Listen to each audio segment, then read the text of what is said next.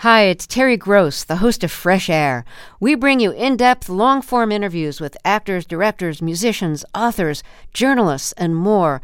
Listen to our Peabody Award-winning Fresh Air podcast from WHYY and NPR. This is Colorado Edition from KUNC. On today's show, new research shows strong evidence for the health benefits of listening to natural sounds. Humans are really good at picking up on signals of danger and security.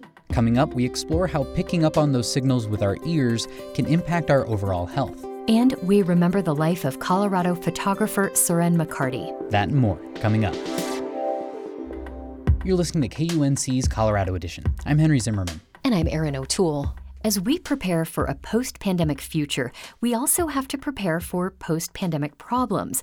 One of those that might go under the radar for most of us is human trafficking. Human trafficking, which is the illegal transportation of people between different areas, often for the purpose of forced labor or sexual exploitation, is something that happens all across the country.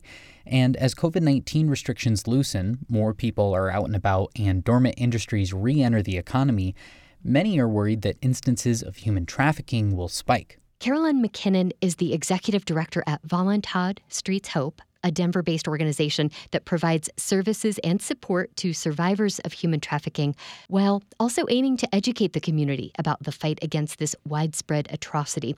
And she joins us now. Carolyn, welcome to Colorado Edition. Thanks for having me. Can we start with just a definition of human trafficking? What does it mean, and what does it look like here in Colorado? The definition that's most commonly used is that human trafficking involves the use of force, fraud, or coercion to compel a person to engage in an act of labor that can include a commercial sex act. I think most people have a very sensationalized perception or understanding of human trafficking that, there's a lot of stuff out on social media right now and in other forms of media, but human trafficking usually involves a relationship between the trafficker and the victim. Most people are trafficked by an employer, an associate of their employer, an associate of their family. They're trafficked by a family member, or they're trafficked by an intimate partner.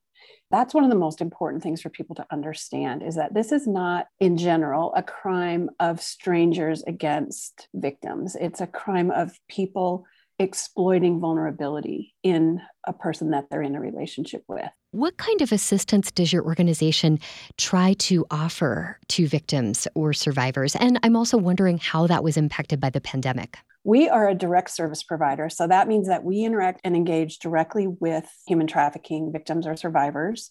We try to provide them with access to benefits, getting their identification, getting medical care, access to legal services. I mean, you name it. Most trafficking survivors have a pretty broad range of needs.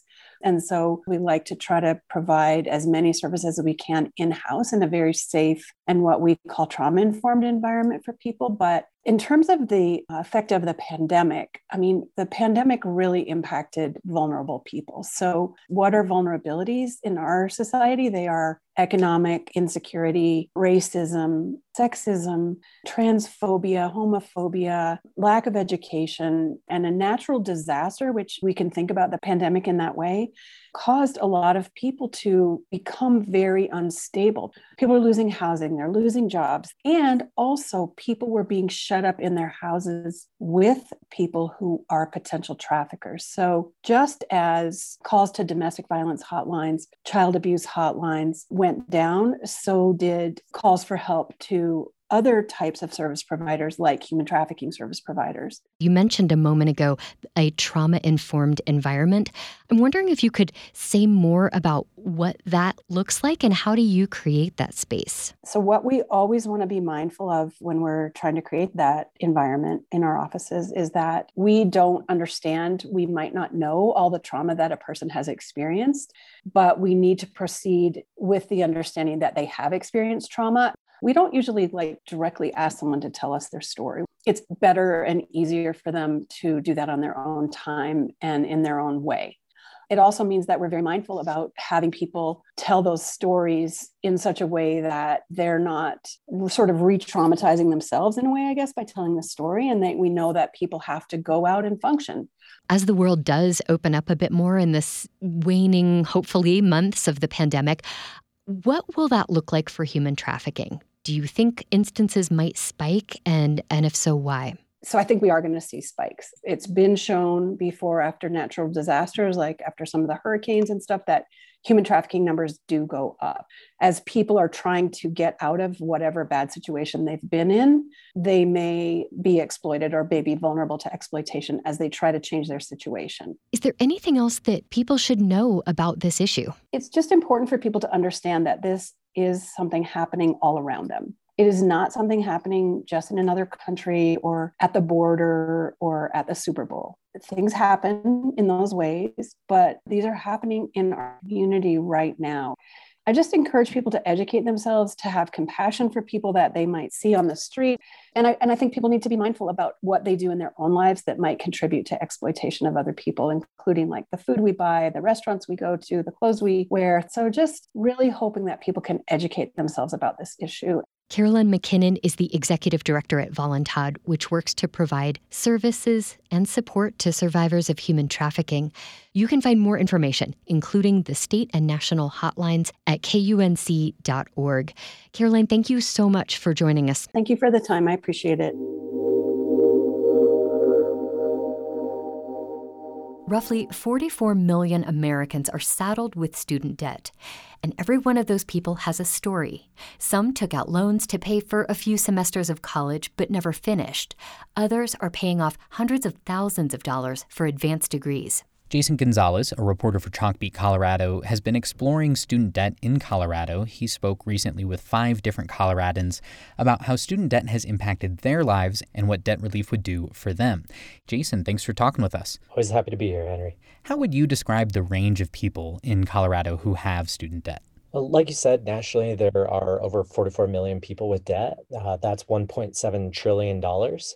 Of that, there are about 800,000 Coloradans with student debt. And the majority of those people are in their 20s and 30s. But that doesn't mean that's the only group. The debt really spans age groups. I talked to a woman who's near retirement, and she is afraid that she'll die with student debt. She has about $70,000 and is 63 years old. The debt also spans circumstances. Some don't have degrees at all, while others have doctorates. And that really means different things for earning potential. What were some of the reasons people you talked to had for taking out student loans? Simply put, it's cost. Nationally and in Colorado, the cost of college has really spiked dramatically over the past 20 years. And that's because economic downturns have caused many states to decrease state support for colleges. In turn, the cost of colleges has really went to students to continue the operations of the schools that they go to. And did they feel like it was worth it? Or, are they now just trying to figure out how to repay that debt?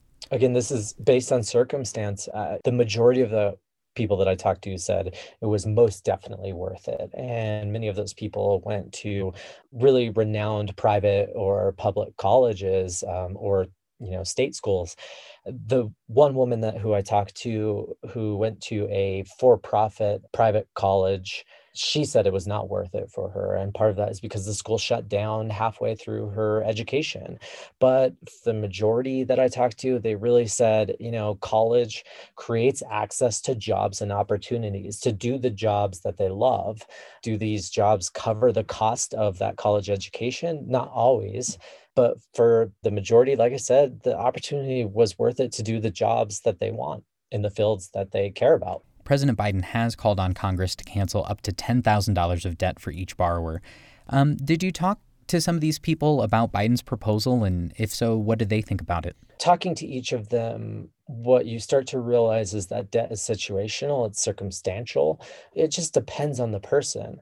$10,000 to that student I talked about who never was able to finish her college education because the private college she was going to shut down would mean so much to her compared to another woman who I talked to who has $280,000 in debt and has a doctorate, neither of them really feel like they'll be able to pay that off. And so even for that student that has 280,000, 50,000 might not be enough. And you have to ask the question, where did they start? Were they low income when they went into college? And I asked people those questions, and they felt like the different amounts that lawmakers have thrown out there are, different based on what they've been through. Well, I want to turn to what's happening in the legislature here. Colorado lawmakers are considering a financial literacy bill that would help students understand financial aid to attend school. Tell us more about this issue the bill is aiming to address. So one of the more powerful stories that I was able to hear was from a gentleman who never had counseling about what student debt means to his life, which debt to take out, whether private or federal, filling out the FAFSA. Those kind of things are not always talked to students. And so this bill really aims to increase the understanding of financial options, of what debt means to students' lives, and how to go about this in a really smart way that makes sense to their lives. And this is one step, I think, from talking to the sponsor of this bill to create a better understanding of college and life and financial literacy out in the world. Jason Gonzalez is a reporter for Chalkbeat Colorado. You can find a link to his article on all this at our website, kunc.org. Jason, thank you for speaking with us. Thank you for having me. You're listening to Colorado Edition from KUNC. After a long day, it can be pretty soothing to just step away from technology for a bit, sit down, and relax to the sounds of Mother Nature. According to some recent research from a team of scientists across North America and the National Park Service, listening to natural sounds isn't just soothing, it can positively impact your health. We're joined now by two of the researchers from that team to discuss their work and how we can all start to reap the benefits of natural sounds around us, even in more urban settings. Rachel Buxton is a postdoctoral researcher in the Department of Biology at Carleton University in Ottawa, Ontario. George Whittemire is a professor at Colorado State University in the Department of Fish, Wildlife, and Conservation Biology. George and Rachel, welcome to you both. Great to be here. Yeah, thanks for having us. Now, you two and the rest of your team looked at the available body of research on the health outcomes of listening to natural sounds. Tell us about your team and what you found after meticulously studying all of this material. Our team was composed of researchers from 3 different universities, as well as scientists from the National Park Service. And we collected all available literature in a systematic literature review to look at this growing body of evidence, looking at the health benefits of natural sounds on human health.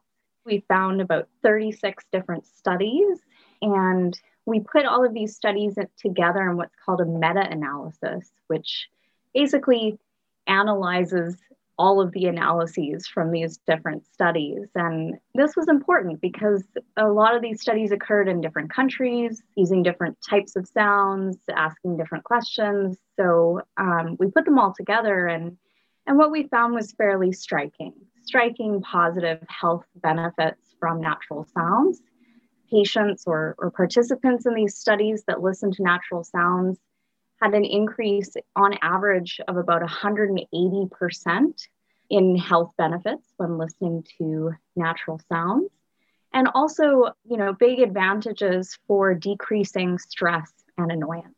Rachel's really been driving this exciting research in our group for a long time. And we've been looking at often the ecological impacts of human noises on ecological function or animal behavior or community composition. So sort of these questions about possibly, aiming at the negative aspects of human noise on ecological functionality. And in relation to that work, it became clear that there are some really spectacular locations, both locally and across the National Park Service system, that give visitors unique and really superb opportunities to immerse themselves in nature and particularly immerse themselves in the sounds of nature, the natural soundscape. And as Rachel was sort of digging into this and we were really focused on sort of the negative aspects, increasingly she became interested in the value of these really unique sound immersion locations and the potential opportunity that we were missing in directing the public towards these resources, towards these experiences, and that by accentuating the value of them, showing people where they are, we could increase public awareness and public valuation of the natural soundscape. And so I think this paper really came out of that effort of moving beyond just identifying these superb natural sound immersive opportunities to actually quantifying the physical and health benefits from them. Do we know why these particular sound waves, like from natural sources, impact our health positively? You can kind of think of it from an evolutionary perspective, where humans are really good at picking up on signals of danger and signals of security. So if you think of an acoustic environment that is full of natural sounds, it's a pretty good indicator of a safe environment. What that allows humans to do is let our guard down, and it allows for mental recuperation. Whereas if you think of the opposite, so an acoustic environment that's really silent, there's no natural sounds or very few, that's a pretty good indicator that something's potentially wrong. And what that initiates in humans is vigilance. It certainly does not allow for mental recuperation, and it can actually lead to stress. Your research also involved a sort of public health and soundscape management component, and I thought this was interesting. You got recordings from a ton of different parks and analyzed the distribution of natural sounds and anthropogenic sounds, or human-made sounds.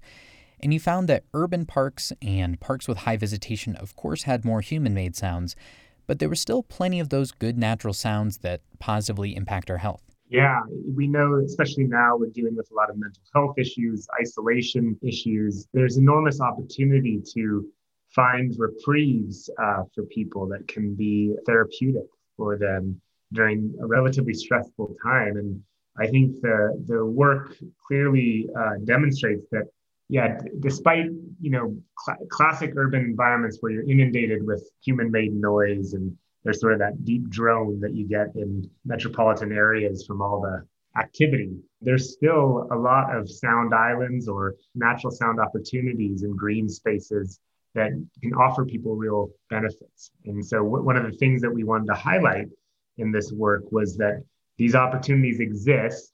Identifying them, valuing them, and protecting them is going to ultimately be of great benefit to society. And it should really be a key objective in resource management or landscape planning initiatives, especially in these urban areas. Linking that back to the results from our meta-analysis, we actually found a little bit of evidence that in groups that listen to natural sounds paired with traffic sounds and other human-made sounds, we actually found greater health benefits than in groups that just listen to the sounds of traffic. So that's kind of good news for those of us who live in cities where, we go to these green spaces, we're still hearing traffic in the background. But as George mentioned, there's these sort of natural sound refuges where we're also hearing lots of natural sounds over top of that. We're still likely getting a lot of the health benefits from those natural sounds. It sounds like in order to reap some of these health benefits, you don't necessarily need to find a area with pristine natural sounds. You could go over to just say a local park. Absolutely. Although, really the best auditory situation for humans as far as health and well-being is, of course, a quiet acoustic environment that has lots of natural sounds. However, we're likely still getting these health benefits, even with noise involved. Rachel Buxton is with the Department of Biology at Carleton University in Ottawa, Ontario. George Whittemire is with the Department of Fish, Wildlife, and Conservation Biology at Colorado State University. Rachel and George, thank you for this. This was really interesting. Yeah, thanks again, Henry. It's been great. Thanks, Henry.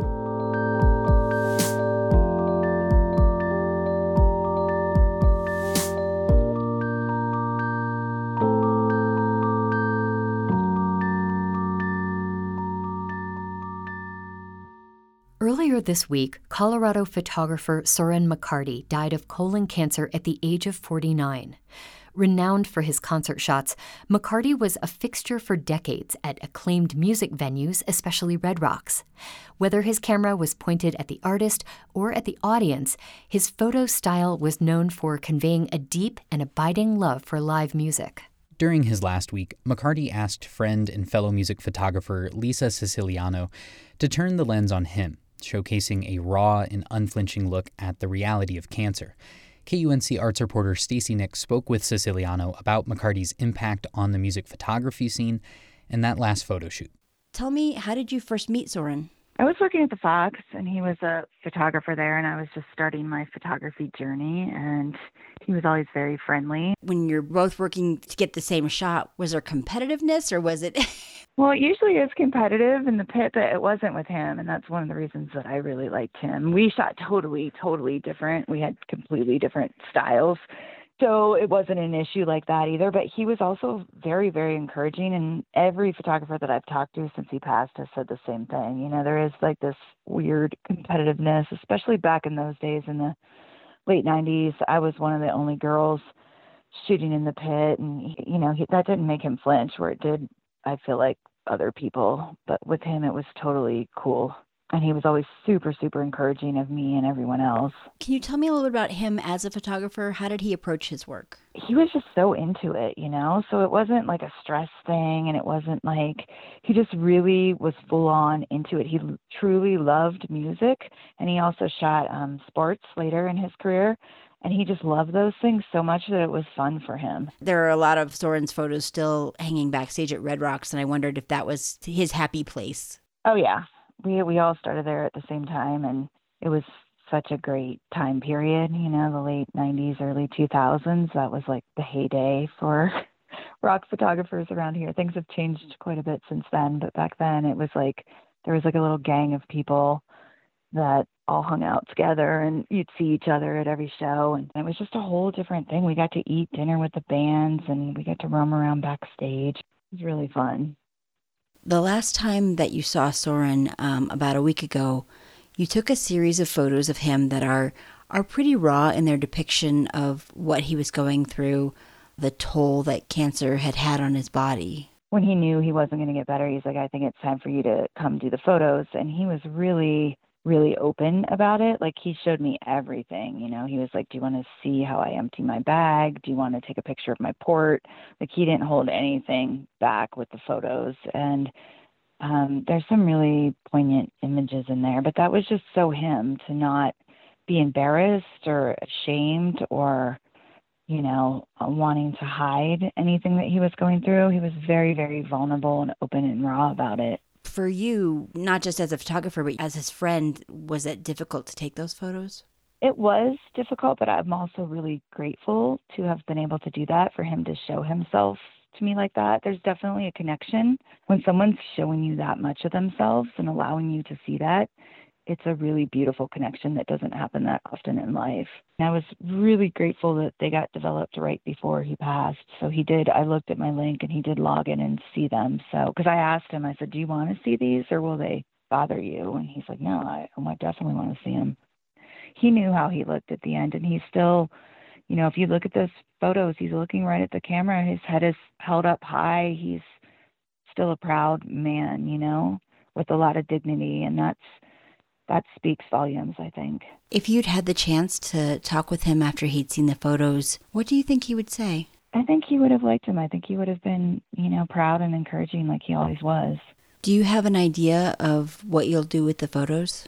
Well, I have this site called Lumen Project, so I'm going to put them on there. I have a section about people that are close to death that I photographed, but I'm not sure how all of them are going to be put together. You know, I'd like to have a show at some point.